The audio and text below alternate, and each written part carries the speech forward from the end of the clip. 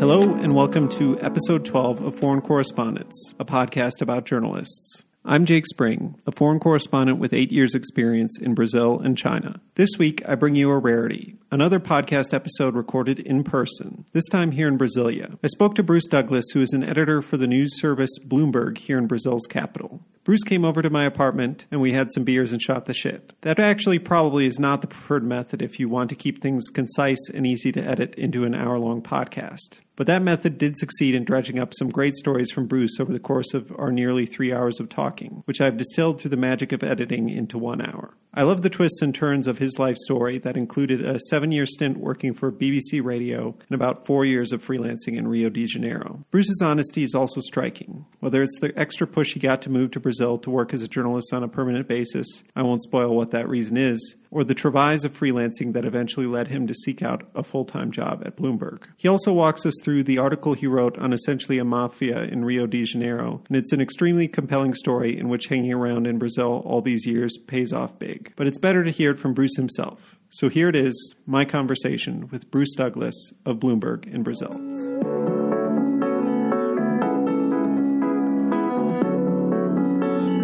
First, I should just say thanks a lot for coming on the podcast. I'm here with Bruce Douglas from Bloomberg, an editor here in Brasilia. Thanks for coming on the podcast.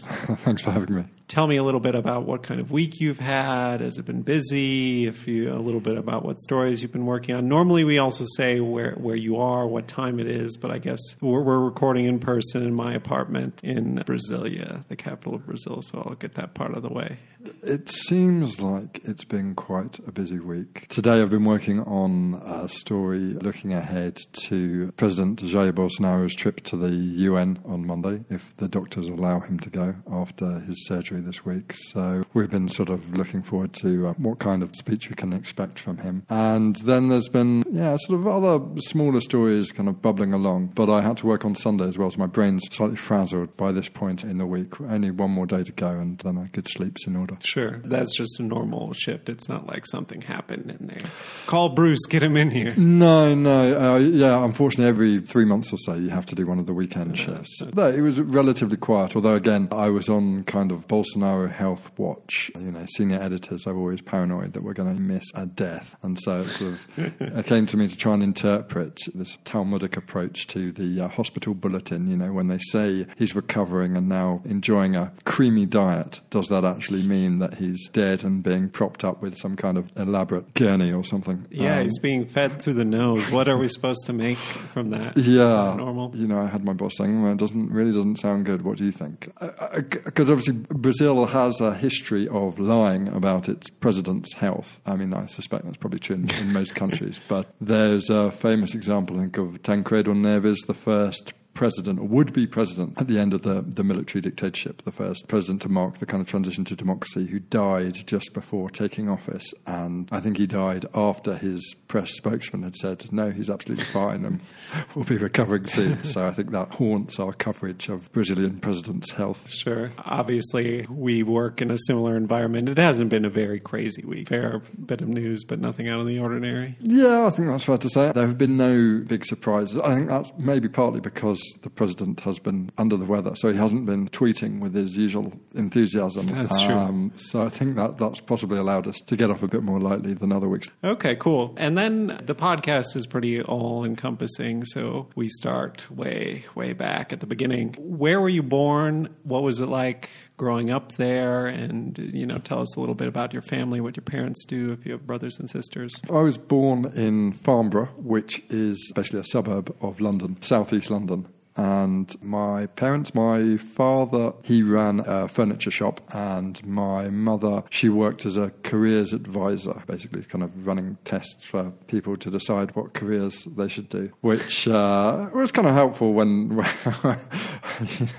she kind of forced me to try various things in order to figure out what I wanted to do as a career. And I have two sisters. I have an older sister who's about 18 months older than me, and a younger sister who's sort of 5 to 6 years younger than me. So I'm the only male. All my cousins are female. which meant that when I was growing up, I always got given second helpings. And not sure my therapist would agree, but I think I had a pretty happy childhood. I grew up basically in villages around the town of Sevenoaks, which is about 20 miles southeast of London. It's sort of the first green area that you get to. If you take the train southeast of London, then you'll sort of pass through all this urban sprawl, and then since you pass through a few fields, then you end up in Sevenoaks. So it's kind of Commutersville, but I guess quite an upmarket Commuterville. Most of the people who lived there, a lot of them were lawyers or financial services professionals who worked in the city. At least that would be kind of the profile of a lot of my friends' parents. So I guess it's quite a middle-class town. And yeah, I always lived in villages on the outskirts of that. So I went to school near where I lived. We moved quite a few times for no particular reason. Your dad's furniture shop was still always in the same Yeah, it was always spot? in the same place, but we, for whatever reason, my parents seemed to quite like moving.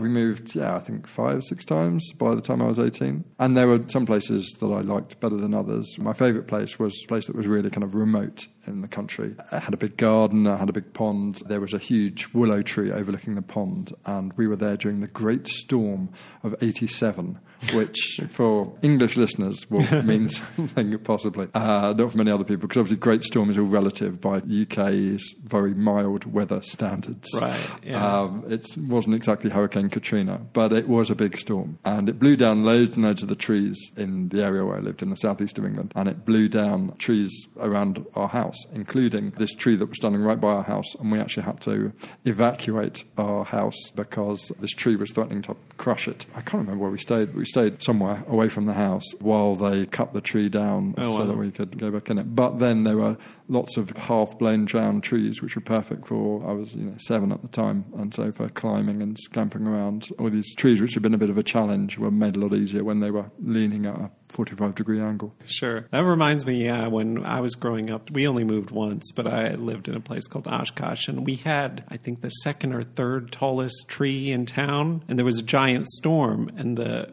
biggest tree in town fell on the person's house. So our tree moved up on the ranking.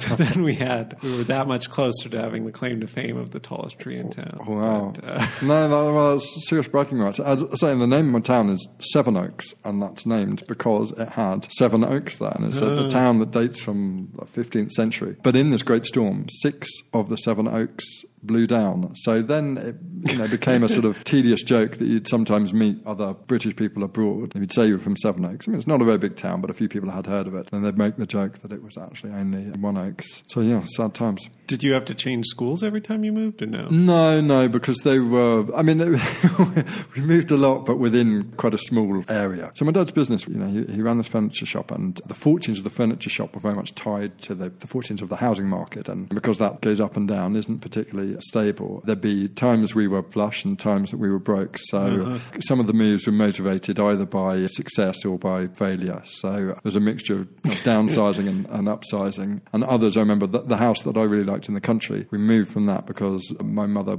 hated living in such a remote area and felt it was a little bit sketchy. It was a normal sized house, but it was next to this massive former stately home, something fairly grand. And that completely emptied out. I can't remember what happened, but the owners went bust or something, and they weren't able to sell it, they weren't able to rent it out. It was basically abandoned, and it became a kind of location for acid house parties. So there'd be like these kind of raves at the party next door. Yeah, it sounds kind of awesome, like an abandoned manor. But then they sent security guards in to stop people from throwing parties in there, and we were given a tour round after like one of the parties by the security guards, and there were beer cans everywhere, and like, I don't know, this kind of ghostly, creepy vibe to the house, which as kids was incredibly awesome. But I can see my mother wasn't such a big fan of atmosphere. The other side of the house, so we had this sort of stately home on one side, and then we had a kennels for hunting dogs. Oh. So you had the mix of occasional raves in this one house, and then the howling and barking of all these hunting dogs next door. And as kids, we occasionally had pet rabbits, and obviously the dogs next door could sniff out the rabbits and would occasionally burrow under, and we'd come home from school to find our rabbits ripped to shreds. And my dad went to complain one time to the owner of these kennels, but they didn't have any kind of working relationship, and the guy threatened him with a shotgun. So, which is, obviously I'm talking to an American American, so, you have some familiarity with guns, but in the UK, that's pretty rare. Yeah. Your dad, does he still run a furniture shop? No. Are your parents both retired or what? So, yeah, my parents, my mum still does a bit of work every now and again, but my dad retired. He sold the shop, I guess, probably about 7 or 8 years ago now. He's now very happy as a retiree. Your mom was a career counselor, not in like your school or anything, no? No, she did do some sessions in our school, yeah. I don't know how it works in the US, but in the UK, you tend to do these psychometric tests. In the UK, it's called the Moresby test. A mixture of psychometric tests and also really kind of dumb tests. So a mixture of tests where it's circle, square, diamond, and what's the next shape in this sequence. But then also questions like, do you want a career where you work outdoors or something? Do you want a career where you, are only in an office? Or do you want a career where, I don't know, you wear a jetpack or something like that? So you fill out all these questions. Yeah, and then you get your answers back, and, they're normally completely ridiculous. Cake decorator. Yeah, well, I think I got fireman, PE teacher. I was never very sporty or good at putting out fires. Because I think I said that I wanted to work outside. Did you start taking an interest in writing before you went off to college or no? Yeah, I always wrote a bit. There was a school newspaper called the Argus, but me and a friend of mine thought that the Argus was too establishment. So we set up a kind of rival newspaper, which we were very proud that we produced by stealing photocopy credits. So there was some card you had to put into the photocopy machine in order to print off copies, and somehow we found a way of gaming the system and producing limitless copies. So we felt proud that we were producing this magazine for free, and it changed names every time. Again, that was part of this deal. So it'd always be some kind of material and then a vegetable. So there was the glass onion, the China carrot, and, I don't know, stone tomato and things like that. Stone tomato, I'm turning American. Stone tomato. But this was more arts zine, I suppose, with a mixture of kind of poetry and short stories and descriptions about how to make cool paper aeroplanes. Not a lot of news. Not a lot of news, no. Maybe there was the odd review, again, kind of art review stuff. I guess at that stage, so we're talking I was like 16, 17 here, I certainly wasn't a news junkie. The subject I enjoyed most was English. I also enjoyed history, but I didn't pay that much attention to current affairs. In the UK, you kind of go off to school and you're supposed to already know what you want to do, and you study that for 3 years, and that's, all you study. How did it go down for you? I chose to do English. I seriously considered history, but in the end, I decided that my passion was more for English. Sometimes I wonder if that was the right decision, but anyway, it was a decision I made. In my final year at school was pretty intense when you're preparing for these final exams, and I applied to Cambridge, which was a stretch, and so it just meant extra work. But anyway, that worked out, and so that's where I did my degree, and I did English, which, as I say, like the course there, it's sort of English from 1300 to the present day, and I remember the first term working on this Middle English poetry. And it's not like if you go to Oxford, then you do Old English, which is almost completely impenetrable. This is kind of Middle English, so you have strange letters, but it's just about decipherable. But I remember one of my first tutorial sessions, we talked about a poem called Piers Plowman, which is this incredibly dull allegorical poem about a farmer, essentially. I can't even remember what he does. I think he has some mystic vision, basically. He dreams of a felde full of folka, a field full of people. That's the first line, and that's all I can remember. But anyway, I made the mistake of telling my tutor that I didn't think this poem was very good, and he had the response, which was, I thought, a good response, and which has stayed with me, which is that he asked me what he felt was the failing in myself that meant I didn't appreciate this poem. Which I just thought was quite a good response. I mean, fair play. This poem has been around for 800 years, and I've just swanned up at the age of 18 and said it's a load of rubbish. So there, at what point does journalism happen for you? Is it more once you're done, or? I always wanted to be a writer, but I'd sort of dreamed of being a fiction writer. And when I took time off between school and university, I spent 9 months working in a pizzeria to earn the money to go travelling. During that time when I was working in the pizzeria, I was also trying to work on a novel. I was very, very heavily influenced by David Foster Wallace. I was kind of obsessed with Infinite Jest when I was that age. It was pretty kind of derivative stuff. It was that, and I used to love the Russians, so I used to read loads of Dostoevsky, and it was a kind of very ungainly sort of mashup of David Foster Wallace and Dostoevsky. And yeah, I mean, I think I abandoned it after about 50 pages or so. But anyway, that flame, has never quite been fully extinguished. Yeah, so there were various attempts to write. At Cambridge, I submitted a kind of creative writing paper. They had quite a good system whereby you could submit it. And if it was really good, then it could enhance your final mark. If it was terrible,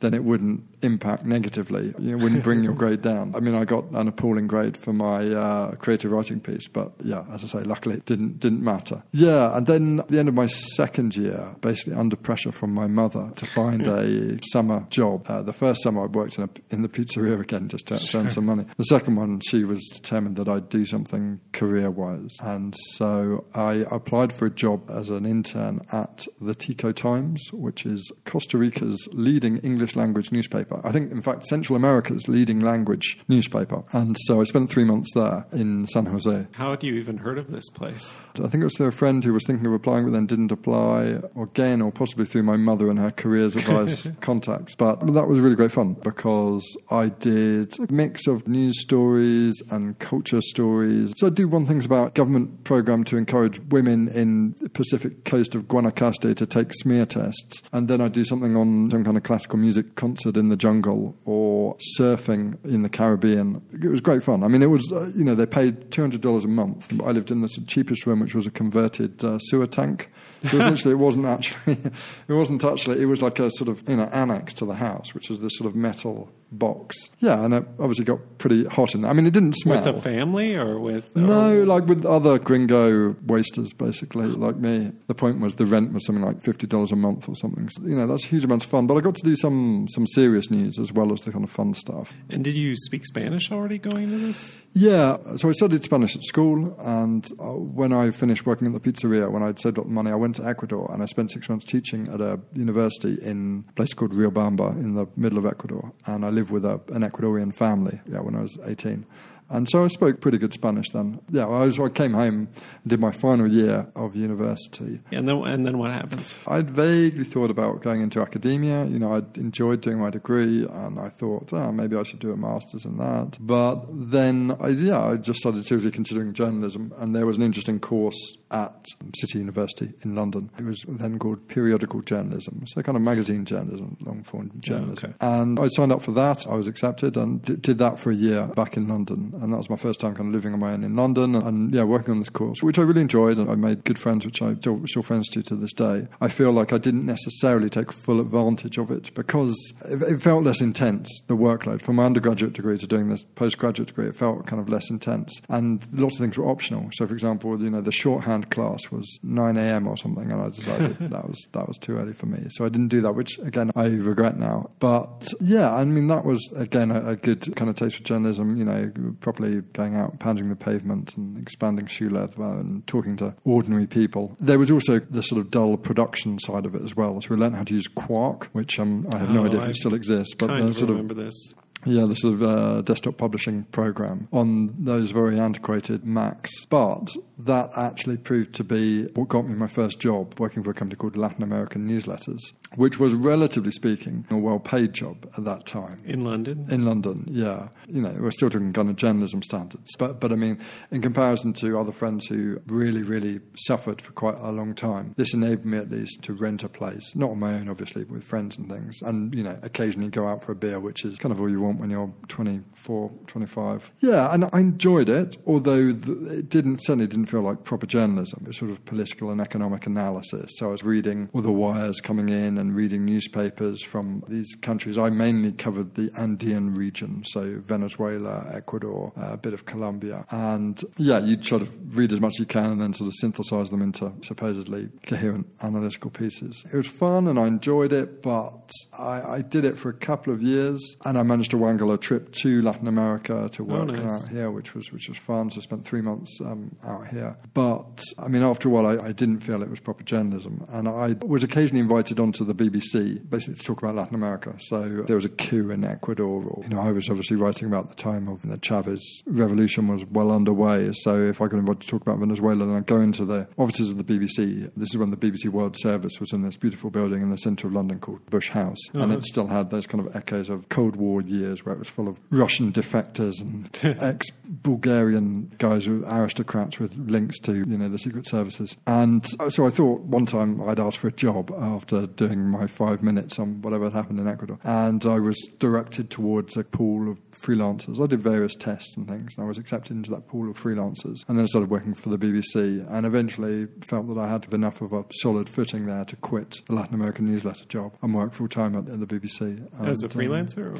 As a freelancer, yeah. As a freelancer. I was a freelancer for 4 years, I think. There was always plenty of work, though obviously, it's pretty rubbish being a freelancer in terms of, not being able to kind of set your agenda. Obviously, you can set your agenda, but it takes time to establish yourself. And I always felt if someone called me and said, look, can you come in an hour's time? I felt that I could only say no a certain number of times before I'd be blacklisted. Sure. So, and also I worked at the BBC World Service then. It was 24-hour broadcasting, so I have to do quite a few night shifts as well. And yeah, I really hated I really hated night shifts. I didn't cope well with them at all. And then again, because you're a freelancer, so you might work through the night and then you might have to be back, if not the next morning, the next afternoon or something for another shift. So it was a good start, but I remember it was pretty daunting when you began, because your first sort of shift, somebody tells you, okay, phone up the Botswanan foreign minister to find out what's going on. Initially, you sort of thought, well, who am I to phone up the Botswanan foreign minister or whatever? And it took a few shifts to realise that you're not phoning as Bruce Douglas, but you're phoning as the BBC. And the name, the BBC, obviously helped to open doors, certainly in a way that working for Latin American newsletters had never opened doors.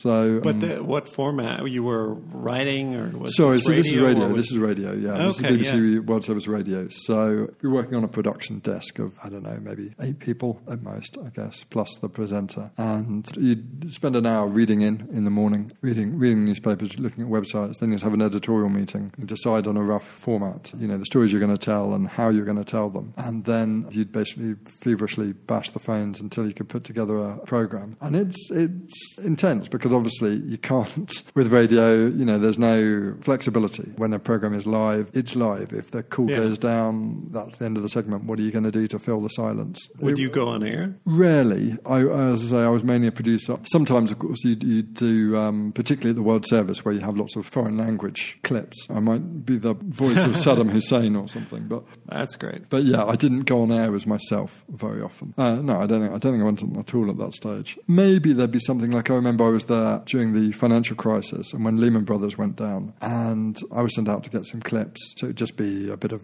kind of vox poppery with my voice attached. But yeah, for the most part, I was just kind of behind the scenes. And I did that for a few years, and I was getting pretty frustrated with it when I started working for Radio 4, which is the domestic service in the UK. And I felt that was a kind of a lot more rigorous, basically. I felt that there was more money, more investment, more resources at Radio 4. And I just felt the people who worked in it were a bit more serious. And so I kind of moved to Radio 4. I had been thinking about quitting journalism, but when I moved to Radio 4, I started to really enjoy that, and I felt that the programmes were serious and that there was enough time to do a decent job, rather than I felt with the World Service you're often desperately scrambling to just put a programme together. If you managed to get someone who was semi-coherent, spoke half-decent English, and their phone line wasn't too terrible, then you'd be satisfied with that. Whereas I felt the bar was set quite a bit higher at Radio 4, and I really enjoyed it. Oh, but also the point I should make was that at the World Service there was never a chance of me getting a staff contract. When I moved to Radio 4, after not so long I got a staff contract, which made my life a lot easier. And it just means you can start to vaguely, not that I've ever managed to do this, but in theory, plan your life financially and know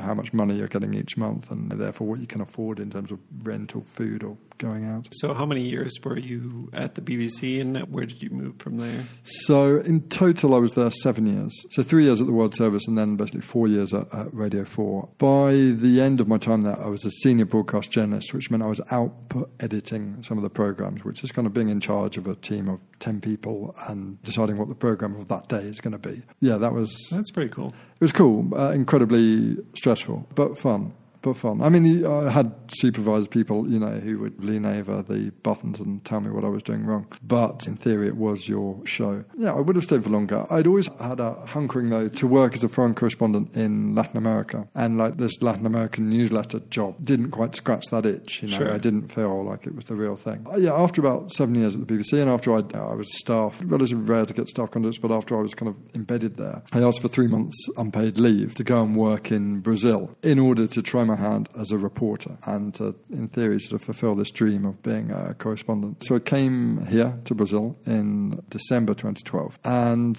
I was determined to learn Portuguese. I spoke good Spanish at that point, but I didn't speak any Portuguese. And basically, I spent those kind of in the end, I extended it to 4 months, doing bits and pieces. I mean, 2012 was before the World Cup, before the Olympics. There were kind of enough stories to sort of keep me fed. And it was at that time that I started to write for some of the newspapers back in the UK. Mm-hmm. I'd done a tour of newspaper offices before I'd left, so they knew that I was going to be out there. And I also ended up working again for Latin American newsletters. But that was a blessing. I mean, it allowed me to keep kind of body and soul together. Because in theory, the BBC couldn't know that I was working. I mean, there's a sort of slightly bizarre rule whereby, in theory, you weren't allowed to be working. But yet, they accepted some of my work. Like the particular programmes team that I worked for accepted my work, although in theory, I wasn't supposed to work. Yeah, I really enjoyed it. I mean, I lived a slightly ridiculous life in Rio. I stayed in an Airbnb not far from Ipanema Beach and lived with this woman called Fernanda, who was a dentist. And anyway, she was very nice, if incredibly neurotic. She spoke okay English, but I remember that she just put the fear of God in me as soon as I arrived, and that she told me that I shouldn't go out with either my watch or my wallet, which soon proved to be impractical because they'd get stolen. And she told me this horrific story. She was divorced and she'd been out on a date not long before with some guy, and basically their car had been held up at gunpoint, and the thieves had taken them out of the car, relieved them of their money and their jewellery and whatever, and then made them stand against a wall or something. And then they made the guy, her date, they made him pull down his trousers, and then they shot him in the ass. What? And then drove off laughing, basically. So this is one of the first stories that I had. Slightly absurd and also slightly horrific. So I was kind of very cautious in my first few weeks, and then you steadily figure out what's what. Now, Rio is a very dangerous city. It wasn't quite so bad back then. This 2012, when there was a lot of money flowing in, all kinds of reasons. The oil business there was booming, but also there was a lot of investment to try and spruce up the city before the World Cup and then before the Olympics. So it was safer then, but even so, I mean, middle-class Brazilians who lived there for a long time and have been traumatized by the violence and perhaps have unrealistic expectation of what gringos expect. Obviously, part of the attraction for a gringo is the grimy, slightly dangerous edge. And I don't know, that perhaps sounds like a stupid thing to say, but I think part of the attraction is that Rio isn't completely sanitized.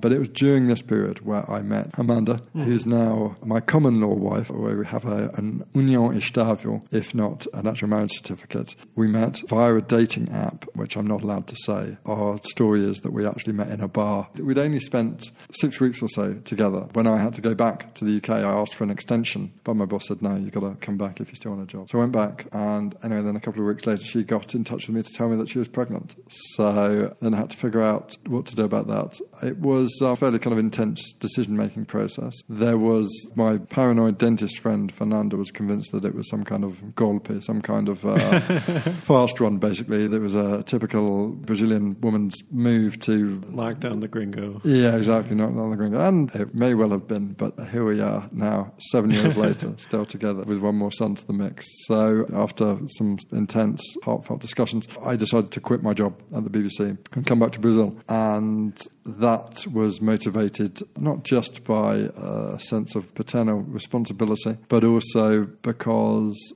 it was the fulfillment of this long-held dream to be a foreign correspondent in Brazil. We discussed the idea of her coming to England, but it seemed to me that perhaps the best way forward in this slightly crazy situation was for me to go to Brazil, and I was confident there'd be plenty of work in the run-up to the World Cup and then the Olympics. In August 2013, I moved back to Rio, and we moved in together and tried to get to know each other before the baby was born. Yeah, wow.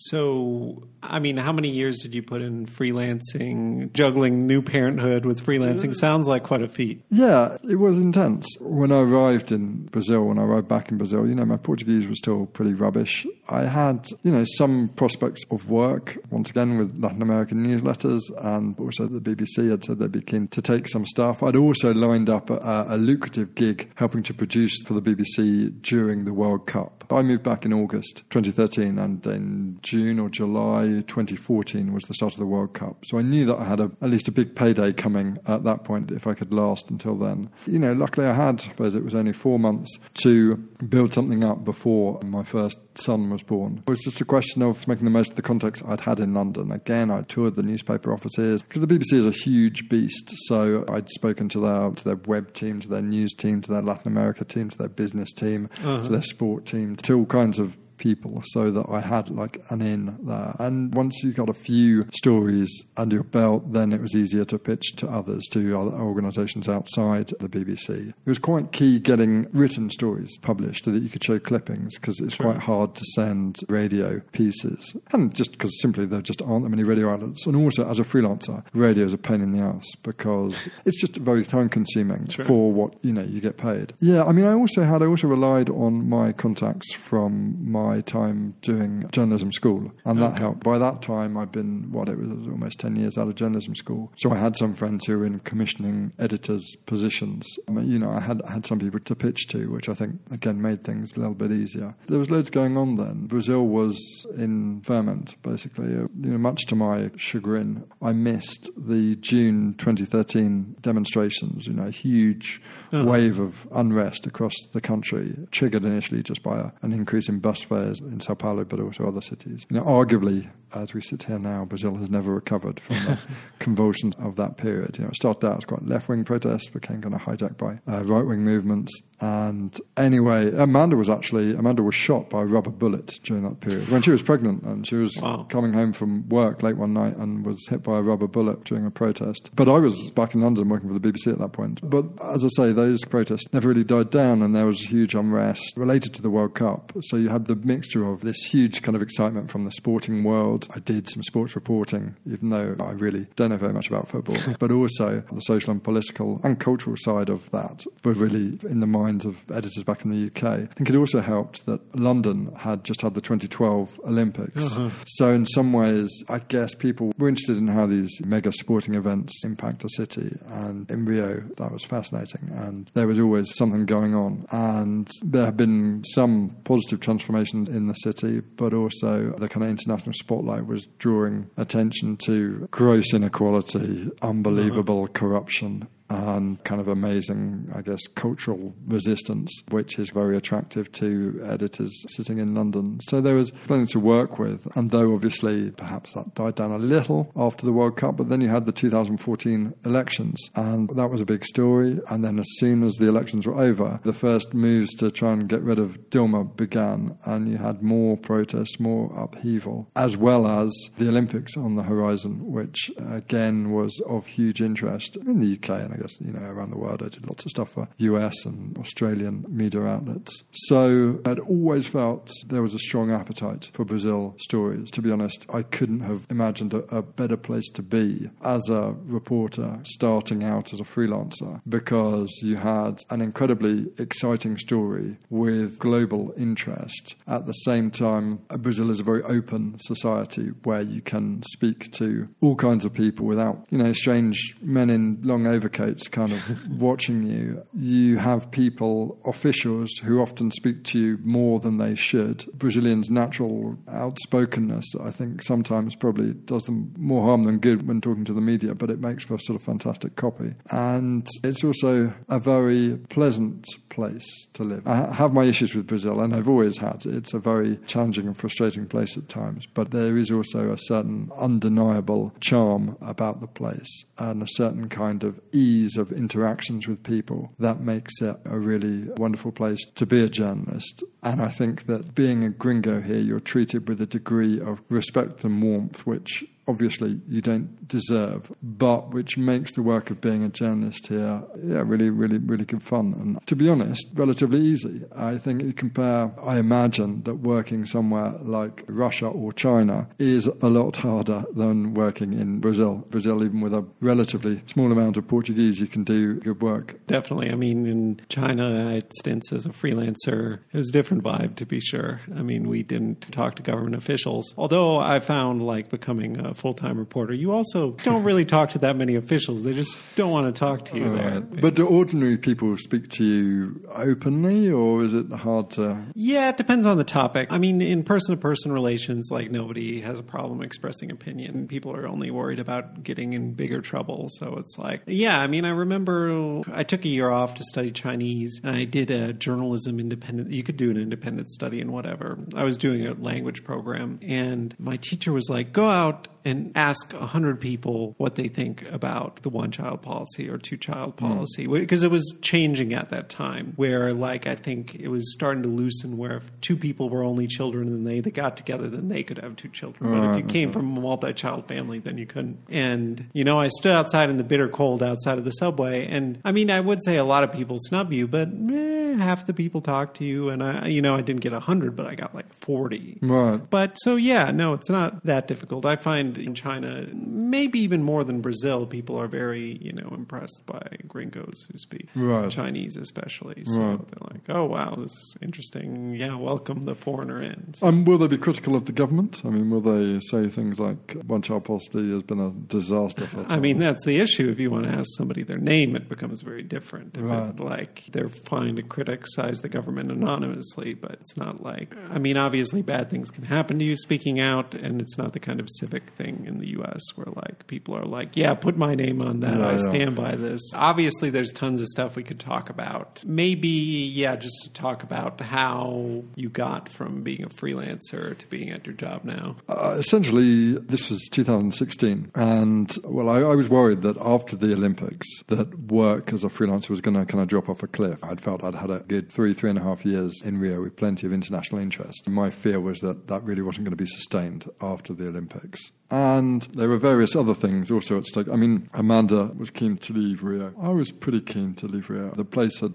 started to lose its appeal for me. And this was already before the Olympics happened, or? Yeah, this was already before the Olympics. I mean, the other thing was, we were living in a lovely house, which was way too expensive. You can see there's a certain kind of pattern in my rental arrangements. But basically, we moved there when I was still earning in pounds, and the pound was incredibly strong. This is, ahead of the impeachment of Dilma, when the economy was really struggling, and there was 6 reais to the pound. I could live like a king. Yeah, wow. For a brief period of time. And we moved into this house, and then gradually the economy recovered and things started to become tighter and tighter. And I was kind of racking up debts in my English bank account. And then I got a bit sick as well. I had long-standing digestive problems, and then I dislocated my shoulder. I've dislocated it kind of several times, but this one was quite bad, and I didn't really have proper medical insurance, and there was just a combination of factors. It was a very kind of stressful time just in the run-up to the Olympics, and I was like, I've got to get a job. I've got to get a proper job. And I'd read a bit of Bloomberg's work while I'd been in Brazil. There was a couple of long-form pieces which they'd done, which I thought were really good, and there was some regular, shorter coverage of politics in Brasilia, which I'd always found, useful and ahead of the curve. And so I think I found on LinkedIn this advert to be a reporter, a congressional reporter in Brasilia. So actually I applied for the job as a congressional reporter, and it was during my interview process they asked me if I'd like to consider running for an editor position instead, which I was a bit hesitant about at first. I felt that I enjoyed reporting more than sitting in an office, but I was keen at that point to get a job. I had, a family to support, a growing boy. Although I'd been earning well in the previous years as a freelancer, you had the kind of double uncertainty of never knowing how much you were going to earn and then how much that was going to be worth because currency was so volatile. So I was keen to have a fixed income and create a little bit of stability for the family. I guess I didn't know a huge amount about Bloomberg at that stage. I had a couple of friends who worked for it. I'd actually looked into working for Bloomberg probably a kind of decade earlier by, this was back in London, but sort of put off by the very heavy emphasis on the world of finance. But I got the impression, which has been borne out by my experience, that Bloomberg was, obviously its core competency remains the world of finance and investment and big money, but it also is expanding in a more generalized direction to become a news service that covers a broader range of things than that. And I always enjoyed writing about the soap opera of Brazilian politics. And so I applied for this job. The application and the hiring process was very, very protracted, very tedious. I mean, I can't remember how many. I think I had something like 7 interviews, and I think it was over 4 months. And it meant moving to Brasilia, which, I mean, I knew Brasilia a little bit. I had a couple of friends who lived here, and I'd promised Amanda that we would leave Rio. I hadn't told her where we'd go, but I promised that I'd find a way to get out of Rio. And so we both visited Brasilia, actually. In the dying days of my freelance, I'd interviewed then President Dilma Rousseff with a couple of other foreign correspondents. I was working for The Guardian then as a freelancer. And so I'd interviewed her shortly before her impeachment. And I'd invited Amanda and Fred to come up and join me in Brasilia after the interview, just for a family holiday, basically. And so we knew the city, and she liked the city. It's a very green and pleasant city. You know, It's a nice place to raise your family. It's much safer than Rio. You know, it lacks the bars, it lacks the excitement, it lacks the beach, obviously. You know, we knew and we liked Brasilia, so I got the job and we moved there. And it was quite a transition to move from the sort of freelance lifestyle in Rio, where I spent almost 4 years. I don't think I ever wore a pair of socks, very rarely wore a pair of trousers, to suddenly move into this corporate world with, okay, it's not a tie and suit type affair, but smart khakis and a collared shirt. And I guess being plugged into proper kind of organisation. I mean, having worked at the BBC, I'd worked for big organisations before. I understood some of the dynamics and politics that are always at play in a big business. But, you know, it took a bit of getting used to. I was lucky to a certain extent in that I started literally just in the beginning of September 2016, which was just after the confirmation of the impeachment of Dilma. So that meant that the news cycle wasn't quite as intense as it had been during the impeachment. You know, Michel Temer had already been effectively in power for kind of 5 months. I mean, that didn't last long. And, you know, soon there were obviously all the kind of corruption allegations and cabinet ministers falling and that kind of thing. But the first month or two, I don't remember being that intense. And that brings us to where you are today. And what is your job title technically? So I'm Latin America editor for economics and government. Sounds very broad. Sounds very broad. I mean, I cover stories from across the region, but I have to say Brazil is a demanding mistress. So I'd say, 85% of my time is probably spent on Brazil. The way it shakes down, I tend to work more with the reporters who focus on politics.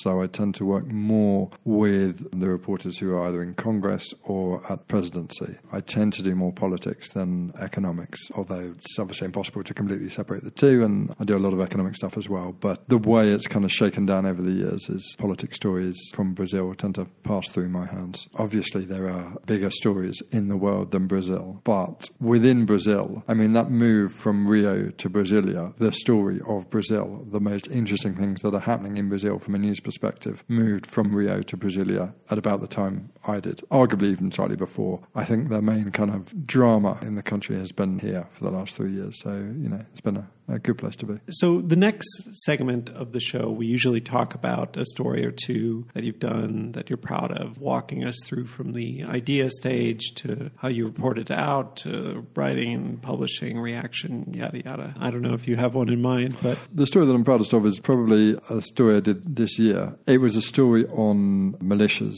in Rio, and it's a story which probably isn't core Bloomberg, but I managed to persuade an editor to look into it, and it was published in the Business Week magazine, which is the kind of, that's where you hope your stories will end up in the Bloomberg universe. That means it's reached as wide an audience as it's going to. And this, I guess the reason that I'm proud of it is because it's sort of the fruit of many years of being in Brazil. Essentially, I went to a town called Itaboraí about 4 years ago for the first time, 2015. And the reason I went to this town when I was still living in Rio, this is a town on the outskirts of Rio. The reason I went there is because it had become the sort of symbol of Petrobras' downfall and the Lava Jato, the car wash corruption scheme. Basically, this was a town where President Lula had laid the foundation stone of a massive petrochemical complex, which was to be the largest petrochemical project in the Americas, because Brazil produces a lot of oil but doesn't refine a lot of it, which means that it loses a lot of money. And this petrochemical plant was supposed to be one way of addressing that issue. And so huge amounts of money were poured into this town, and it became a real boom town where very smart, slick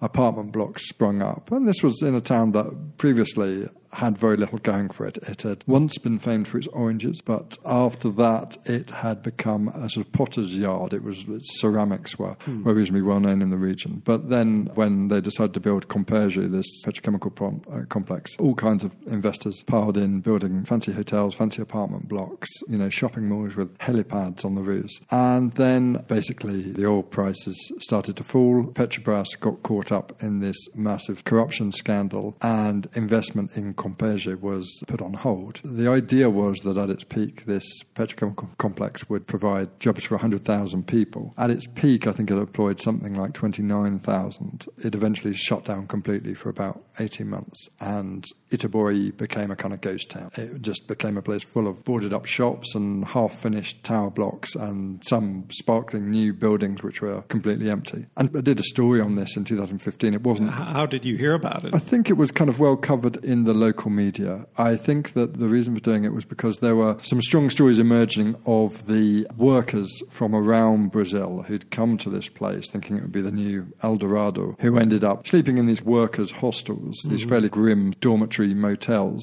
desperately hoping that the plant would open up again. Because there was also a complete lack of information. They were just barred from the factory gates, or, the van that was supposed to pick them up didn't pick them up, and they got no information. They didn't know whether they still had a job or not. And often these guys had spent what little money they had in getting there in the first place. And so it was really chaotic and unclear. And these guys were the real symbol of Brazil's plunge into its deepest recession on record. I did a couple of stories on it for various different outlets. I did one big piece for Foreign Policy magazine, and I did a piece for the BBC. And this piece for the BBC, I actually worked as a producer on a film, and I spent a week in Itaboraí. Basically, it was a documentary film, about 15 minutes in length or so. But I had just quite a high budget. I mean, they flew out a director and a very talented cameraman from London. I helped produce the piece, so find the sort of characters that we were going to tell the story through. One of the characters was this guy called Sergio, who was a welder who had worked at the plant but then had been laid off. He was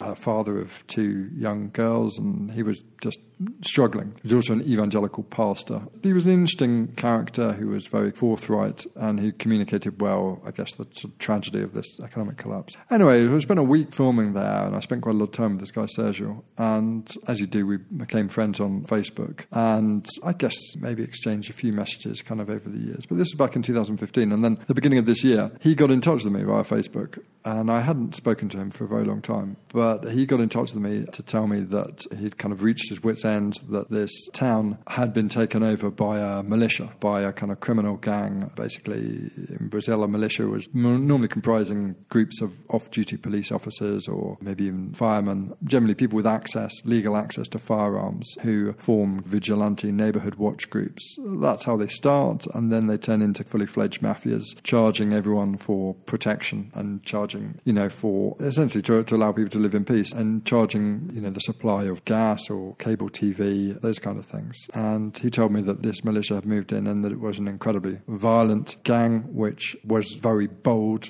They paraded around town, armed men, even in their civilian clothes, and that they clearly had a very close relationship with the police, because they'd often be seen either getting out of police cars or talking with police officers, and that a lot of people had disappeared in the town, and it was suspected that they'd been killed by this militia group. Other people had been driven out of the town. So it was a story which certainly isn't part of Bloomberg's core coverage. But there was one element of it which kind of interested me, all of it interested me, but one element which I thought I could use as a pitch for Bloomberg, and that was this guy Sergio telling me that this militia had started to charge for jobs at Comperje, at the petrochemical plant, that it had just started back up, and there were a handful of jobs there. I mean, a little over 1,000 jobs there. As I say, it was originally meant to employ up to 100,000, but a sort of trickle of jobs on kind of basic maintenance, and that this militia was charging basically people for the jobs there. The scheme was that if you wanted a job there, then you had to agree to surrender a certain percentage of your salary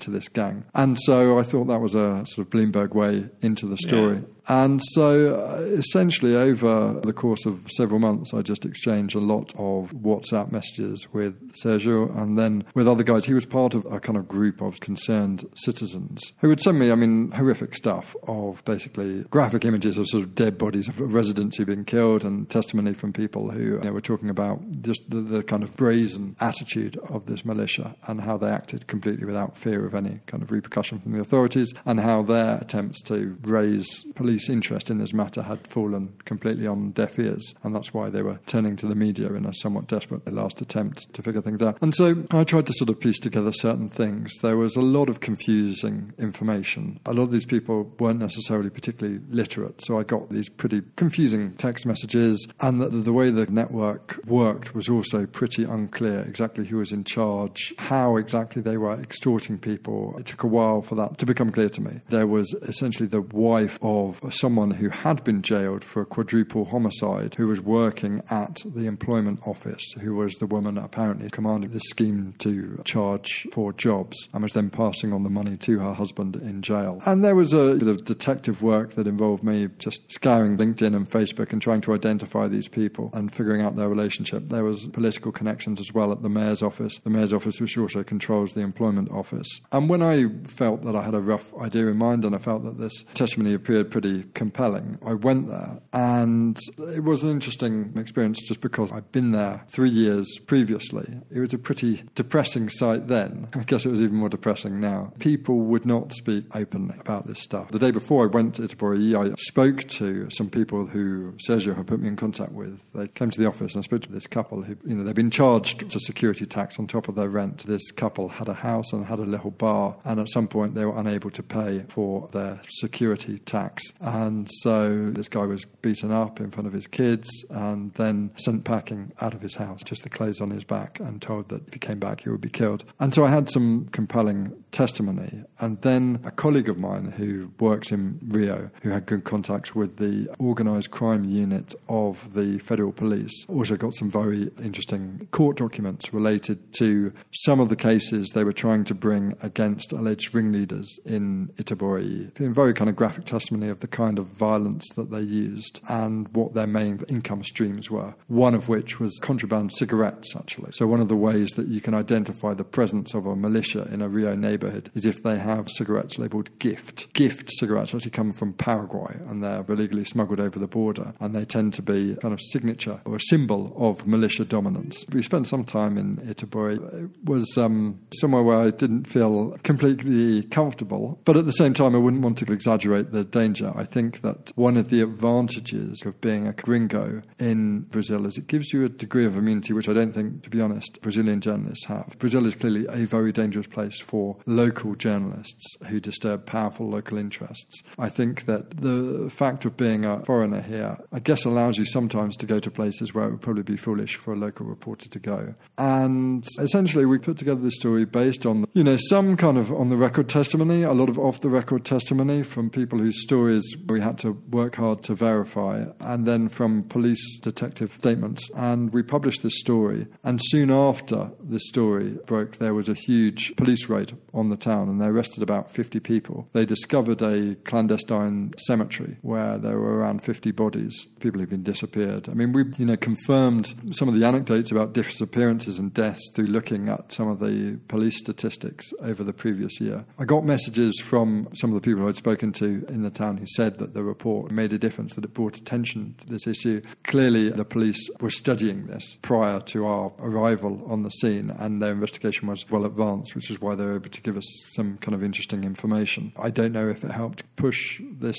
up the police's agenda, but it felt like it was a worthwhile and impactful piece of journalism. I would just say as a kind of postscript to that in the last month or so, the story was published in April, and I think the police raid was in early May. And as I say, they arrested about 50 people. But I have just heard in the last kind of month or so that basically the militia has started operating in force again in Itaboraí. So although there was a temporary sort of cessation in hostilities, it now appears that things are starting to slide back. It just goes to show how kind of ingrained this issue is in Brazil. And the current political climate is one in which police officers can do no wrong, or the forces of law and order can do no wrong. And the government here wants to change the law to ensure that police are not prosecuted prosecuted for killing people. But in many areas of the country, the police are arguably the greatest threat to residents, albeit in their uniformed guise when they're on the day job or when they're, in theory, off duty and providing these shady security services, but basically operating as a mafia.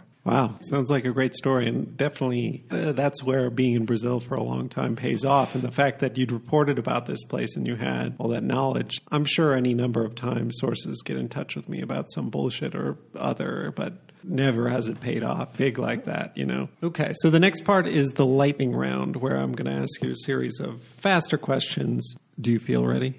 Yeah, okay. Well, now I feel on edge, but yeah, let's go for it. The first one, walk me through how you start your morning. I normally woken at around about 6 a.m. by either my baby or my 5-year-old boy, who often kind of walks in. He doesn't say this anymore, but he used to come up and say, supper time.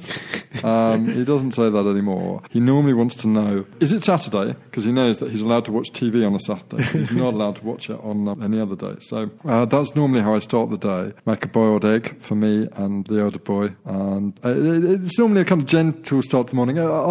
There are times when I go to the gym bright and early before things get crazy. So sometimes I go as early as 6 o'clock. That's pretty rare. But normally if I don't go early, then I don't go at all. So yeah, that's how I start my day. I don't have to be in the office until 11 o'clock these days. So I have a little bit of, which is quite civilized. But do you normally start looking at the news right away? Or? Normally one of the first things I look at will be Twitter. So just see everything big has happened on Twitter. Then I'll look at my work emails. And then if I've got a bit of time after that, I might scroll through the main Brazilian papers to see if there's anything big that I might want to tweet about or that I might want to think about for doing a story. Normally turn on the radio. I listen to CBN, which isn't very good, but somehow it's... Reporter, CBN. Yeah, which somehow it's got stuck on our dial and I haven't found a way of changing it. Amanda quite likes it, but I tend to find it a bit irritating, to be honest.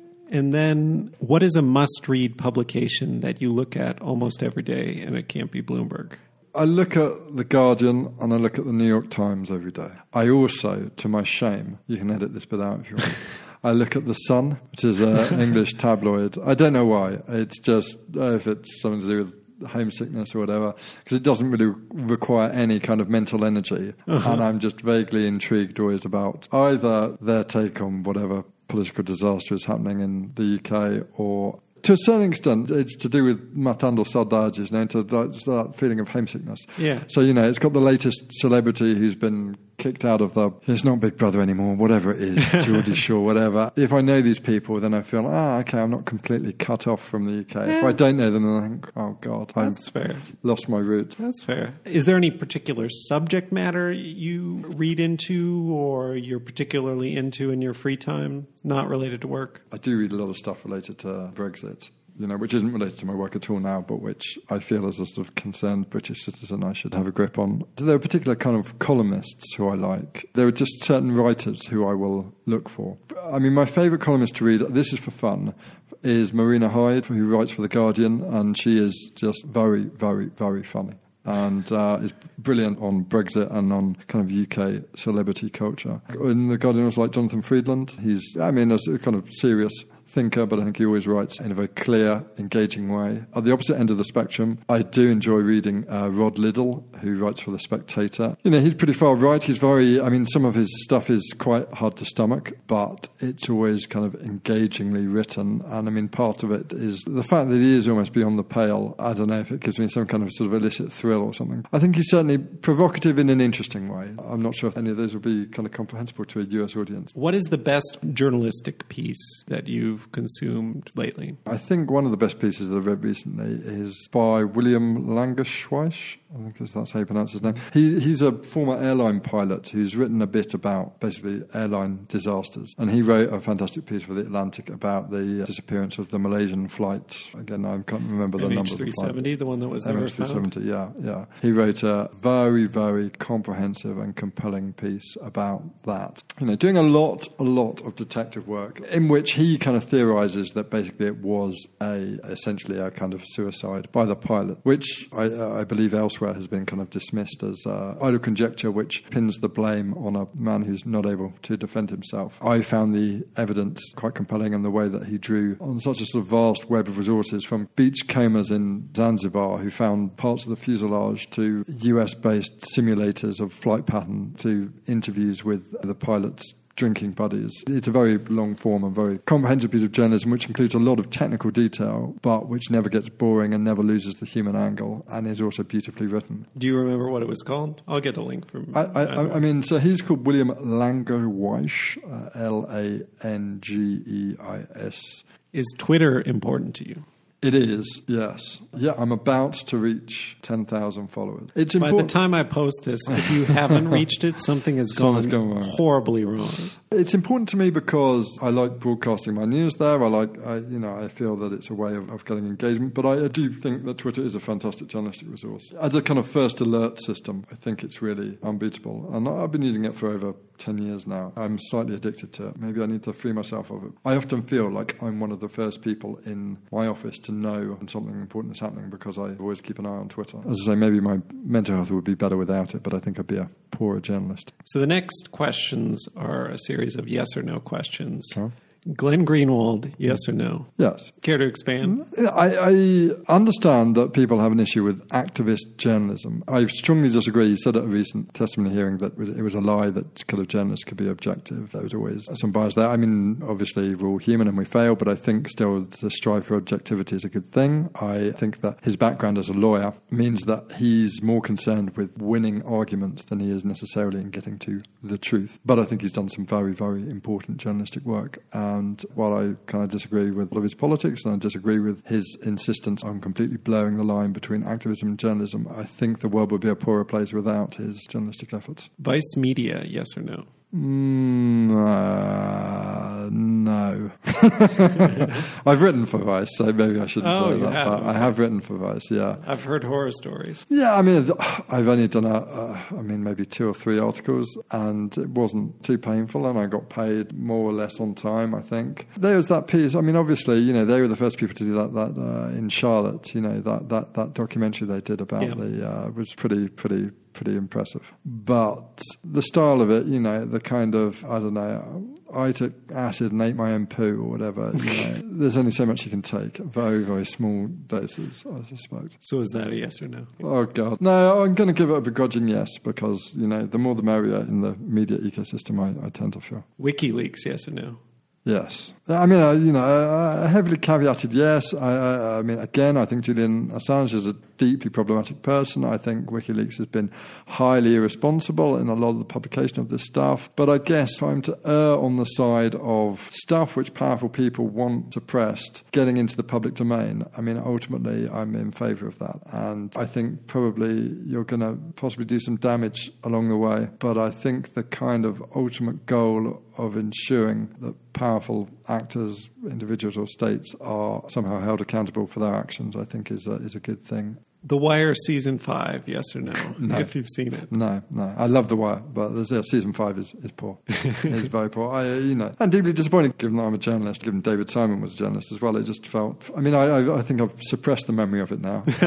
I mean, because also, my personal favourite is Season 4. I mean, I just think... I agree, totally. And so it's a hell of a come down. Yeah, I actually started with Season 4 because my cousin was watching it, and he's like, we'll just watch it, and I'll explain to you the backstory. And we watched like 7 episodes in the first night. We stayed up till like 5 in the morning or something ridiculous. But anyway, the most like gut-wrenching scene of that is when he leaves the kid in the foster home and he's like, "Are you going to help me, Sergeant Carter? Are you going to help me?" And he just kind of like walks out. Yeah, I've never seen child acting like that on anything else. Deplatforming, yes or no? I mean, generally I'm against it, but I think there are some legitimate exceptions to total free speech. I mean, when I was at university, there was a big thing about David Irving, who was a Holocaust denier, basically, a historian who'd written quite a lot of books sort of challenging official narrative of the Holocaust. And deplatforming is different from burning someone's books. I don't feel that everyone has a sort of God-given right to a platform. You're always going to be making a choice with a certain number of speakers. Deplatforming, generally, I'm against, but I wouldn't make a hard and fast rule rule of it, because I think there are some very legitimate exceptions to that. Sure. If you had to trade places with one journalist, living or dead, and you would have their career, who would it be? I guess George Orwell. Can we call him a journalist? I mean, he was kind of bigger than that. I mean, sure. I think he's... Cite anything journalistic he did, and I'll allow it. So there's a story he wrote, which is based on his experience as a police officer, colonial police officer in Burma. And it's to do with the hanging of a man. But he describes the way this guy walks to the scaffold and how he skirts around a puddle rather than walk through it. So he takes care not to wet his shoes or his trousers. And he kind of speculates on this. Why is a man who's literally just about to die, why does he care whether his trousers get a little wet? Yeah. And he kind of uses this as a basis for an argument against capital punishment. But it's just that beautifully observed detail, which I think is an example of fantastic journalism. And that kind of eye for real material detail is something which I aspire to when I'm reporting anything. What is one thing you wish you could travel back in time and tell your younger self? I wish that I had moved to Latin America earlier. To a certain extent, I'm fulfilling my youthful ambitions slightly too late and in a slightly sort of cat-handed way. And I think I would have told my younger self, just buy that plane ticket and go to where you want to go. Don't worry about the debts. You'll figure it out. Makes sense. What is one thing most people don't know about you? I've got a peanut allergy. Most people know that. All right. Well, most people don't know that I have this ulcerative colitis, which is this very unpleasant bowel condition, which makes life quite unpleasant when it's in crisis and has unfortunately impacted my life to quite an extent, which has limited how much reporting I can do and why I do more editing now than reporting, because I just don't have quite as much mobility as I would like. Had it not been for this particular ailment, I like to think that I'd be still out in the field doing a bit more reporting. What is your favorite film, book, TV, or other media property about journalists? I mean, I thought the film Spotlight was excellent. I really enjoyed that. I wouldn't necessarily go and see a film or read a book about the craft of journalism. I feel like it's like a busman's holiday. Do you have that expression in America? We don't. So, I have no idea what that means. A busman's holiday means basically you do something for your holiday which you do in your working life. Okay. So I guess a busman's holiday would be going on a bus. So I don't necessarily want to watch films about journalists when I'm in my downtime. And then the final question, qualifications aside, if you couldn't be a journalist, what job would you do? Something that paid me lots of money. No, what would I do? I suppose that qualification, no object. I would like to write more. I'd like to, maybe that doesn't count because it's too close to journalism, but I mean, if I had the time and the resources, then I would like to dedicate my time to writing. I think non-fiction, so as in sort of journalistic books. That's not really a very good alternative, though, isn't it? Rather than journalist. No, I'll tell you what, a stand-up comedian. Okay. I tried a bit after university. When I lived in London, I did a course in stand-up, and I did a handful of shows or so. But that was when I was working for the BBC, and you had to do these shows, they're always in pubs, 10, 11 o'clock at night, and then I was working after at 6 a.m. the next day, so then you had to get back across London and go to bed, and I also couldn't necessarily see a future in it. I get that. I mean, listen to so many hours of Mark Maron. I've watched a lot of stand-up comedy. Seems like a pretty awesome job. Okay, well, is there anything else you'd like to say before we sign off? No, I don't think so. I think you got the best out of me. Okay, well, thanks a lot for coming on the podcast again. A lot of fun. Cheers. That's our show. Thanks for listening to my conversation with Bruce Douglas of Bloomberg in Brazil. I'll post links to some of the things we talked about in the podcast description and also on our show page, foreignpod.podbean.com. If you like the show, please subscribe to it in Apple Podcasts, Stitcher, Spotify, or wherever you get your podcasts, and leave it a 5-star review. Beyond that, it would be a huge help if you also write out a positive review saying what you like about the podcast. It helps get the podcast more attention in Apple and other apps.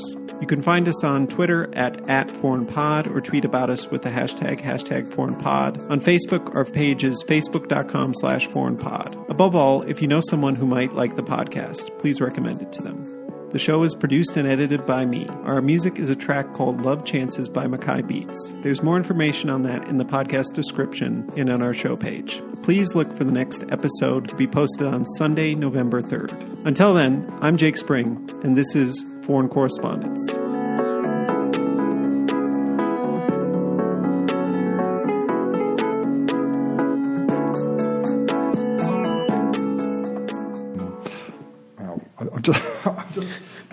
I think I got a splinter in my foot. Well, that makes sense. I mean, this place was built in 1960. I would be surprised if the floor has been repaired at all. Our landlord is absentee and kind of an asshole. So,